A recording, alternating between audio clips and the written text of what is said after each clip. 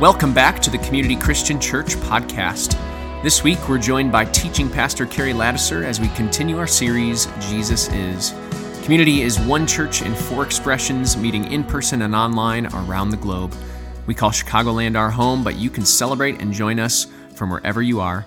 For more information, head to communitychristian.org. Famous people make a big entrance. Typically, the more famous the person, the more grand the entrance. For example, in the U.S., no one is more well-known than the president. And when he makes his entrance, people notice. In fact, when the president travels, it's classified as a military operation. Several cargo jets travel ahead of Air Force One. His motorcade consists of 40 to 50 cars, many of which are bulletproof.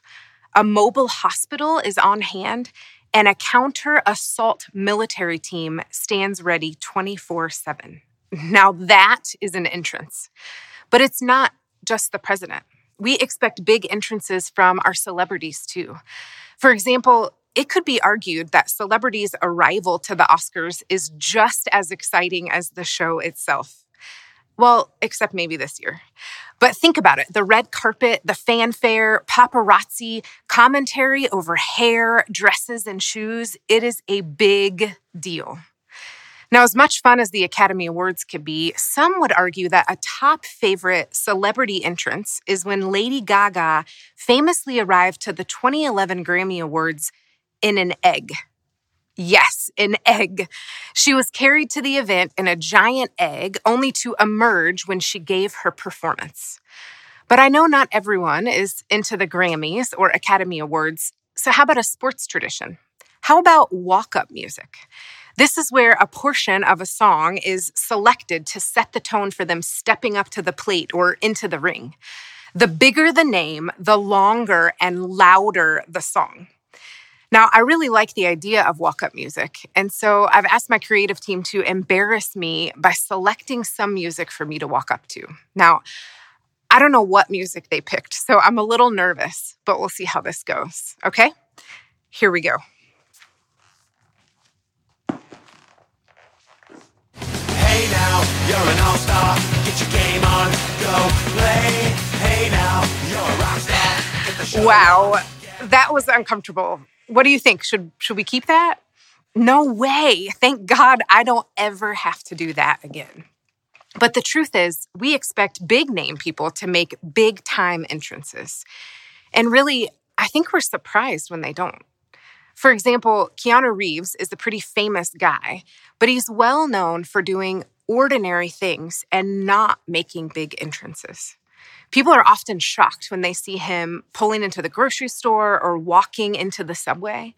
In fact, as a culture, we are so shocked by these scenes that we'll often see articles in the national media about how crazy it is that someone famous would do such ordinary pedestrian things. But maybe you're wondering, why are we talking about this today? Anyone wondering? Okay, good. Here's why. If we're shocked by seeing Keanu Reeves pumping his own gas, then we ought to be completely mind blown when Jesus makes an entrance. After all, Jesus is the King of Kings, the Lord of Lords, the creator of the universe. Jesus has all power and all authority, and yet he doesn't behave at all in the way that his fame would afford him. In fact, I would argue that the humility of Jesus is perhaps one of the most shocking realities in all of human history. Now, if you're just joining us, we're in week 3 of this series titled Jesus Is. And to clarify who Jesus is, we're looking at the New Testament of the Bible, where the words of Jesus and the eyewitness accounts of Jesus are told. But there's actually one place where Jesus tells us directly about the makeup of his own heart. And what does Jesus say? He says, I am gentle and humble in heart. Now, last week we explored what it means that Jesus is gentle. And if you missed that, I would encourage you to take some time this week to watch it or to listen to it on demand. But this week, we're going to ask the question, what does it mean that Jesus is humble? Well, looking to someone who had his own firsthand encounter with the resurrected Jesus, the Apostle Paul gives us a picture of how we can see and experience the humility of Jesus. Paul's writing to the Christ followers in the ancient city of Philippi, and his writings are thought to be one of the earliest Christian hymns. Now, leading up to the part about Jesus' humility, Paul is encouraging the Philippian Christ followers to be like Jesus in how they treat one another. He writes this way, "In your relationships with one another, have the same mindset as Christ Jesus." Now, fortunately for us, Paul doesn't leave the Philippians guessing about the mindset of Christ, but instead he gives us 3 powerful examples for how we can better understand the humility of Jesus. And for starters, the mindset of Christ can be seen in the position he took in choosing to be with us. Paul says it this way, Jesus, who being in very nature God, did not consider equality with God something to be used to his own advantage. Rather, he made himself nothing. What Paul is saying is that Jesus, who was himself God, didn't consider that position or status something to be used to his own advantage.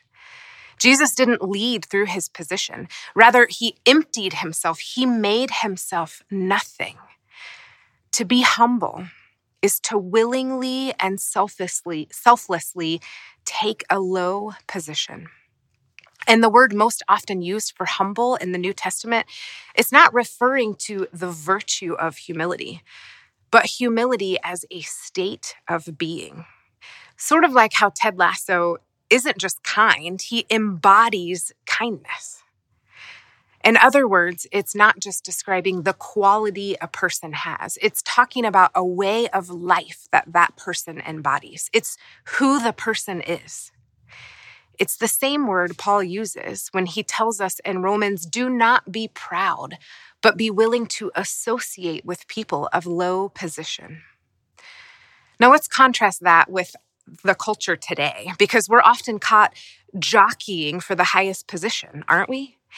I mean, have you ever been to a preschool performance for a kid you love? It is so wild watching adults run over one another to get to the best seats.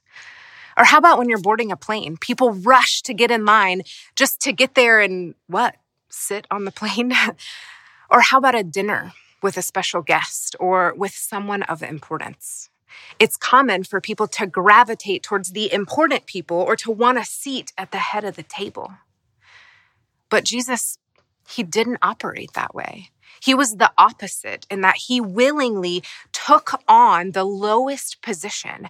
And get this, this wasn't something that was done to him. It was the position that he chose.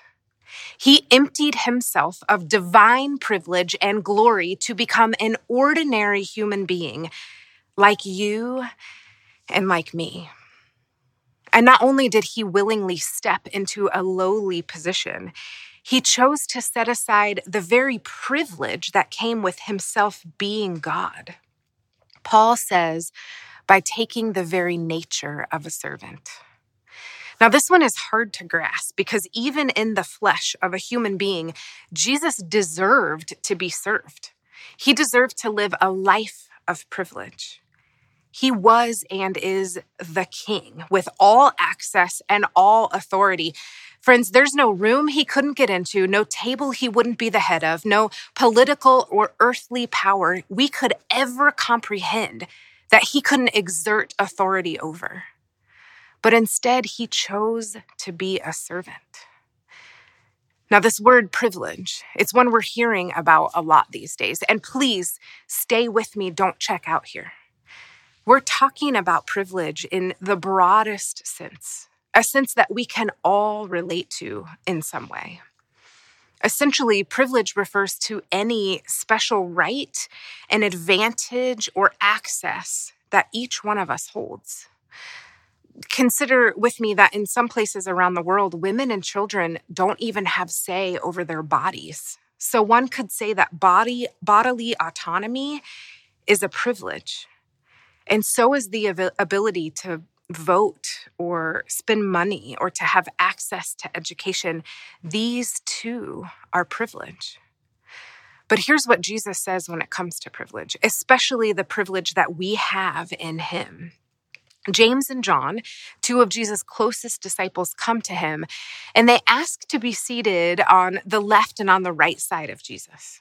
Essentially, they're asking for greater honor, for privilege and prestige. But Jesus responds by saying this, "You don't know what you're asking," Jesus said. "Can you drink the cup I drink or be baptized with the baptism I am baptized with?" "We can," they answered. And Jesus said to them, "You will drink the cup I drink and be baptized with the baptism I am baptized with. But to sit at my right or left is not for me to grant. These places belong to those for whom they have been prepared." Let me pause here for just a moment and say the obvious, ouch. Seriously, can you imagine hearing a rebuttal like this coming from Jesus? But if that wasn't awkward enough, check this out. When the 10 heard about this, they became indignant with James and John. Jesus called them together and said, "You know that those who are regarded as rulers over the Gentiles lord it over them. Their high officials exercise authority over them. Not so with you. Instead, whoever wants to become great among you must be your servant, and whoever wants to be first must be slave of all." Do you hear how different Jesus' mindset was from James and John? I can't help but wonder, if we were to do a little self-reflection here, how many of us share the mindset of James and John and not Jesus? Unfortunately, as much as I want my mindset to be more like Jesus, it's a lot more like the mindset of those guys who want to sit at the right and the left hand of the king. But Jesus says to them, and he says to me, "Not so with you." That is not going to be your mindset because it's not mine, Jesus says.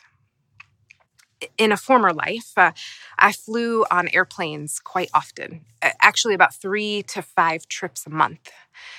It didn't take long for me to rack up status with the airline. And do you know what comes with status on an airline? Perks.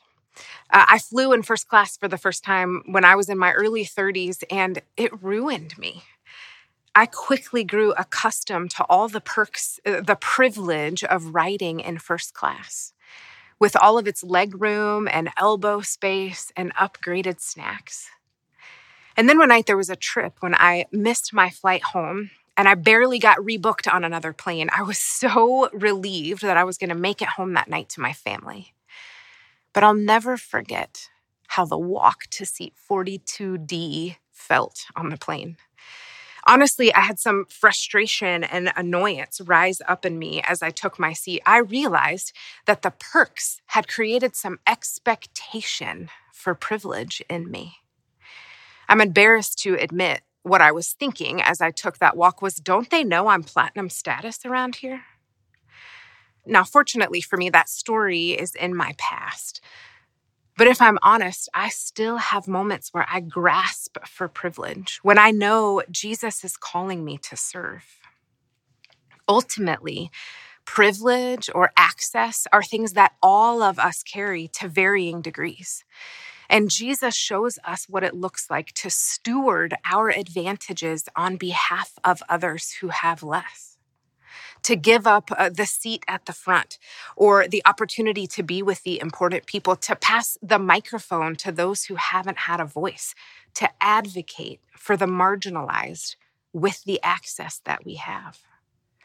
We have an invitation to grow here, to become aware of the status or the privilege that we carry, and then to use it to serve others, not just ourselves. It's an invitation to learn to steward our privilege on behalf of others as Jesus did.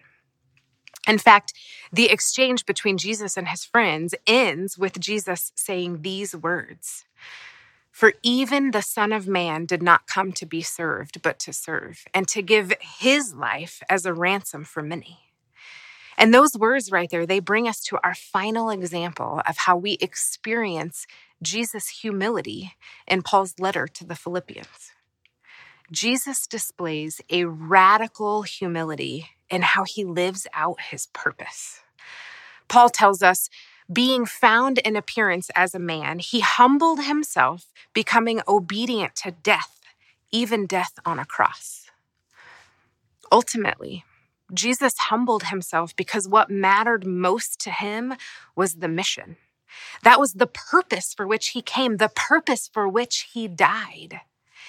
This decision, this ultimate act of Jesus' humility made it possible for us to find our way back to God. His humbling himself to death on a cross. It was humiliating. It was scornful. It was a shameful death. But it was also a loving sacrifice, a relentless pursuit of us, an emptying out and a laying oneself down for our sakes. But make no mistake, this act wasn't a game time decision or something that took Jesus by surprise. No, this act was planned out from the beginning of time and confirmed 1,000 years earlier by Isaiah the prophet. Isaiah says, he was pierced for our transgressions. He was crushed for our iniquities. The punishment that brought us peace was upon him, and by his wounds, we are healed. Jesus' ultimate act of humility on the cross was an act of love. It was an invitation to reconciliation so that we can reinstate the relationship we were always meant to have with him. This ultimate expression of Jesus' humility is the good news of the gospel. Jesus' humility in his posture, his privilege, his purpose has made a way for you and me to experience life to the full. The humility of Jesus made a way for us to be in reconciled relationship with God, with those around us, and even to ourselves. And there's even more good news about the humility of Jesus. Jesus' humility means that Jesus is approachable. Even here and now, he wants a relationship with you, and he doesn't want anything to get in the way of that ultimate hope. When a famous person makes their grand entrance, there's no way you could approach them. You'd be tackled by security. It's designed to create distance. It's designed to set them apart from everyone else. But that is not how Jesus operates. The King of the universe humbles himself, moves towards us, and removes all barriers. In fact, Jesus' close friend John records these remarkable words about our humble King. I no longer call you servants, because a servant does not know his master's business.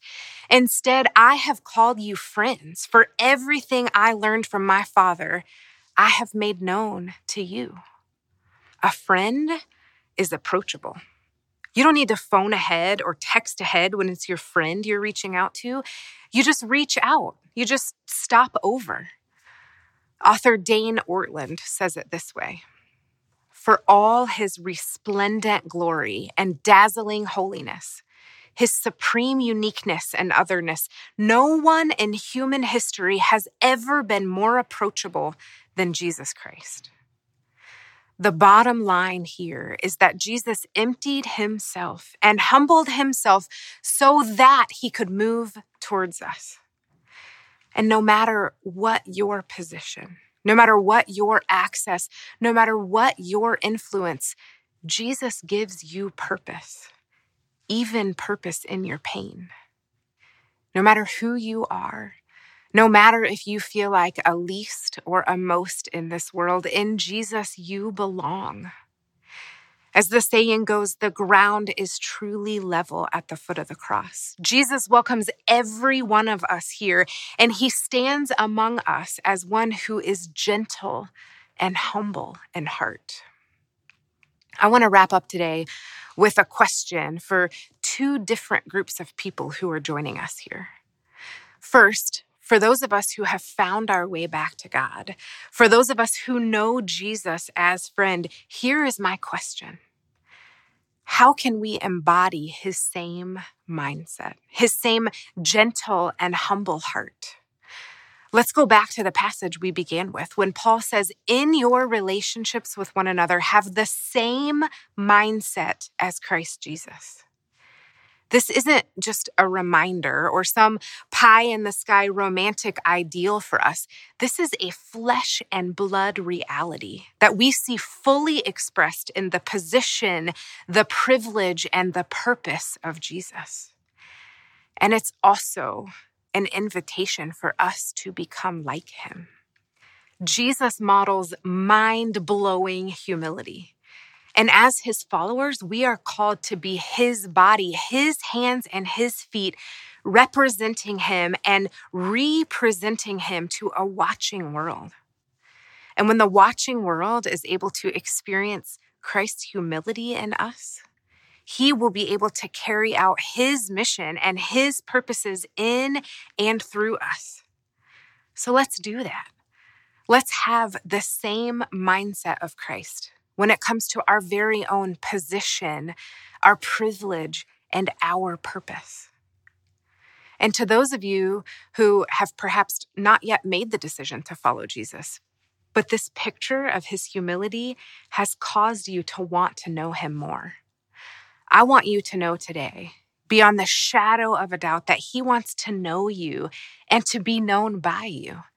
Jesus wants to have a relationship with you and to lead you in his ways so that you can experience the full life that you were always meant to live. My question for you is this. In 2 weeks, we'll be celebrating people saying yes to Jesus in baptism. I really don't want you to miss out on this opportunity or to delay this important step of faith. And so my question to consider is this. Will you consider taking that important step on your journey of following Jesus? Again, if this picture of Jesus' humility has caused you to want to know him more, I pray nothing will deter you. I want to encourage you right now in the chat to visit with one of our prayer team members and take that next step. We would love to get you signed up for the next class and to reserve your spot for baptism. Would you pray with me? God, we are so grateful for the model that Jesus gives us of what it looks like to share your heart, to share your mindset. God, I do pray for those joining us here who are curious about Jesus. Father, I pray that you would draw them to you. I pray that you would meet them with your presence, God, that you'd give them courage and boldness to pursue you with everything that they have. And God, for those of us who are on the journey of becoming more like Christ, would you show us what it looks like to embody the ways of Jesus so that we can make you famous in this world? God, we love you and we thank you. It's in Jesus' name we pray. Amen.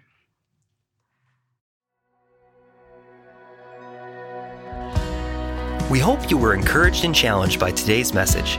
If you'd like to take a next step, head to communitychristian.info.